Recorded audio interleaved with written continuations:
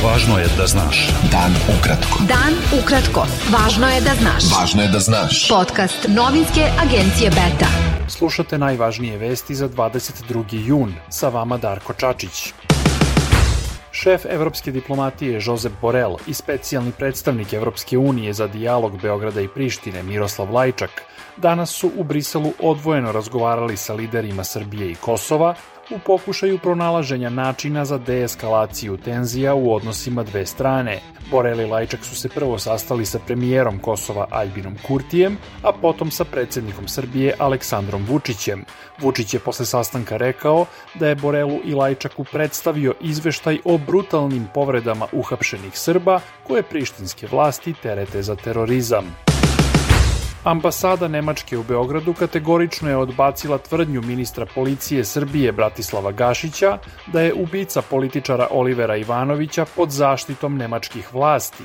Ambasada je navela da vlada Nemačke nema saznanja ko je ubio Ivanovića u januaru 2018. godine. Gašić je potom izjavio da je njegova jučerašnja izjava pogrešno preneta, navodeći da je rekao da je Srbija tražila od Nemačke podatke o tome pod čijom zaštitom je ubica Ivanovića. Premijerka Srbije Ana Brnabić prosledila je Skupštini predlog za razrešenje ministra privrede Radeta Baste. Skupština Srbije je taj predlog uvrstila u dnevni red.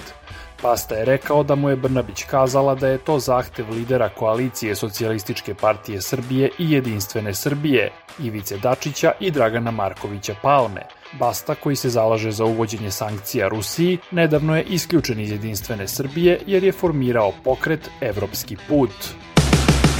Doskorašnja članica regulatornog tela za elektronske medije Judita Popović, koja je podnela ostavku na to mesto, izjavila je da vlast apsolutno kontroliše rad regulatora, konkretno predsjednik države Aleksandar Vučić, koji preko tog tela, kako je kazala, drži pod kontrolom režimske medije. Američki ambasador u Beogradu Christopher Hill izrazio je zadovoljstvo što srpske i američke snage rade zajedno i uče jedne od drugih u okviru vojne vežbe Platinasti Vuk. Hill je rekao da se time jača partnerstvo dve zemlje. On je danas sa ministrom odbrane Srbije Milošem Vučevićem posmatrao vežbu Platinasti Vuk u vojnoj bazi Jug. Beta.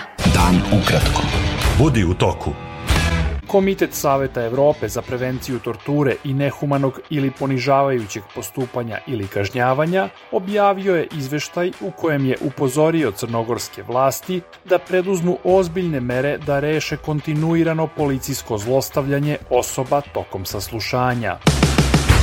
Mađarski premijer Viktor Orban izjavio je u Sarajevu da se njegova vlada zalaže za skori ulazak Bosne i Hercegovine i celog Balkana u Evropsku uniju i da želi da doprinese da ta integracija bude što brža. Orban je naveo da Zapadnom Balkanu treba olakšati pristup fondovima Evropske unije, navodeći da se novac ne može usmeravati samo prema Ukrajini. Plovilo na daljinsko upravljanje koje traga za nestalnom podmornicom Titan pronašlo je polje krhotina unutar polja potrage nedaleko od olupine Titanika, objavila je američka obalska straža. Trenutno je nejasno da li su ti ostaci u vezi sa nestalom podmornicom. Podmornica sa 5 osoba nestala je u nedelju, a zalihe kiseonika su istekle danas. Nemački kancelar Olaf Scholz podržao je sporazum o sprečavanju ulaska migranata u Evropsku uniju dok se ne razmotre njihove šanse da dobiju azil, tvrdeći da je trenutni migracioni aranžman Unije potpuno nefunkcionalan. Ženska košarkaška reprezentacija Srbije izgubila je u četvrtfinalu Evropskog prvenstva u Ljubljani od Belgije 53-93 i time izgubila mogućnost da odbrani titulu evropskog šampiona. U razigravanju za plasman od 5. do 8. mesta Srbija će u subotu igrati protiv poražene ekipe iz duela Francuske i Crne Gore. Prvih 6 mesta na Evropskom prvenstvu vodi u kvalifikacije za Olimpijske igre u Parizu. Bilo je to sve za danas. Sa vama je bio Darko Čačić. Slušajte nas i sutra. Pratite nas na portalu beta.rs I društvenim mrežama. Važno je da znaš. Dan ukratko. Podcast novinske agencije Beta.